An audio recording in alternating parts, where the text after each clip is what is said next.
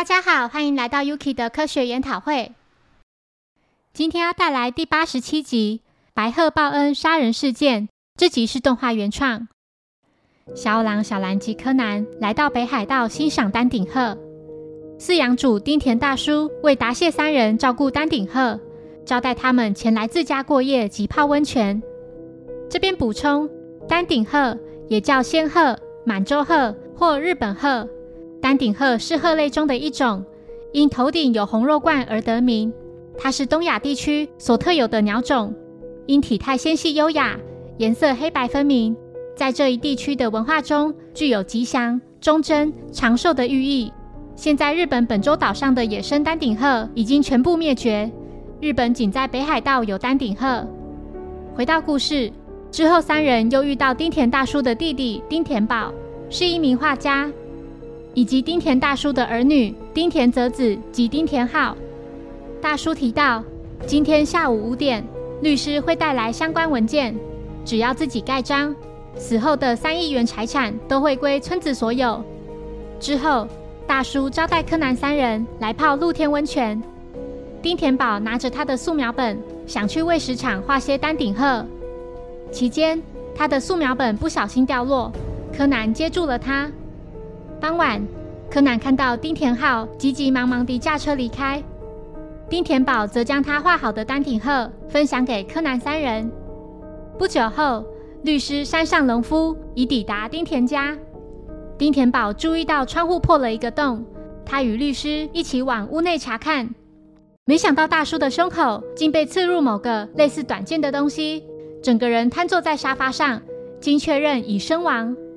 由于房门已上锁，丁田保用身体撞开门，并破坏门锁进到房内。泽子也前来关切，其他人在收到通知后也纷纷赶到。丁田保提到，哥哥每天下午4点都会在这里观看已死去的太太的录影带，他不准任何人打扰，也因此窗户才会装上毛玻璃。后来好不容易从悲伤中走出，为了能随时看到丹顶鹤，就装了透明的强化玻璃。柯南注意到旁边放着的一块强化玻璃上有个小痕迹，刚才那扇破掉的窗户下方，地板上的碎玻璃排成一直线，看起来就像是先前被放着一块东西在这里。柯南从死者胸口被刺入的东西上发现了煤灰，他看屋内的壁炉，里面有块煤灰被弄掉了，另外还有一小块没有被烧过的木片。警方赶到后，一名叫夏宜松的警察表示，丁田浩已向警方自首，说他用十字弓杀死父亲。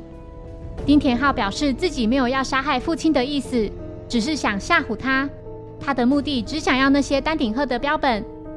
当时拿着十字弓从窗外看向屋内的时候，父亲正坐在沙发上看录影带。为了得到丹顶鹤，从窗外将十字弓射向屋内的丹顶鹤标本，没想到往屋内看进去时，父亲已经被短剑刺入而死。柯南注意到丁田保的裤子后口袋有根羽毛，他从书柜里翻找到一本书，似乎发现了某样线索。接着来到房子的烟囱上，看到烟囱口有个巢穴，将巢穴移开后往烟囱内看，又发现了一个更重要的线索。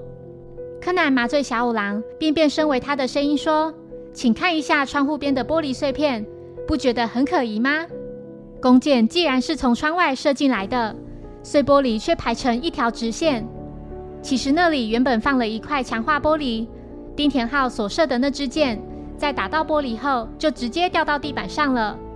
由于玻璃是透明的缘故，丁田浩才没有发现他的那支箭其实没有射中父亲，而射到被害人的那支箭其实是从壁炉里射进来的。壁炉里有部分的煤灰已经掉了，那是因为十字弓射到那里将它磨掉。另外在壁炉里还有一小块没有被燃烧的木块，凶手在壁炉里设置的手枪的扳机附近夹进一个绑着细线的木块之后，利用橡皮筋绑着木块加以固定，然后把绑着木块的那条线透过烟囱的管道通到外面去。而绑着这条线的凶手就从烟囱旁的窗户观察，确定大叔是否坐在他平常所坐的位子上。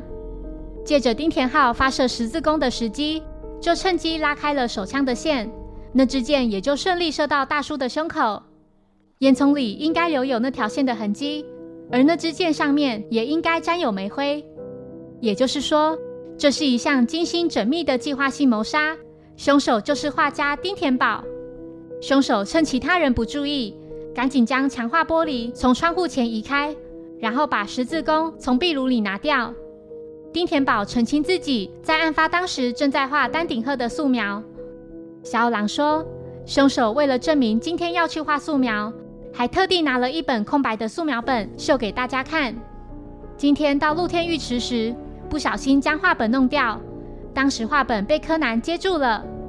那本素描本应该可以检验到柯南的指纹，现在的这本肯定没有。另外，凶手裤子后口袋里有根羽毛，那应该是在烟囱上筑巢的鸽子的羽毛。也许凶手在将线收回时，顺手将羽毛也收回口袋里，口袋里应该也有些煤灰。丁田宝认罪，并说动机就是觊觎哥哥的财产。谢谢收听，如果喜欢本节目，欢迎小额赞助给我支持，谢谢。那我们下一集再见，拜拜。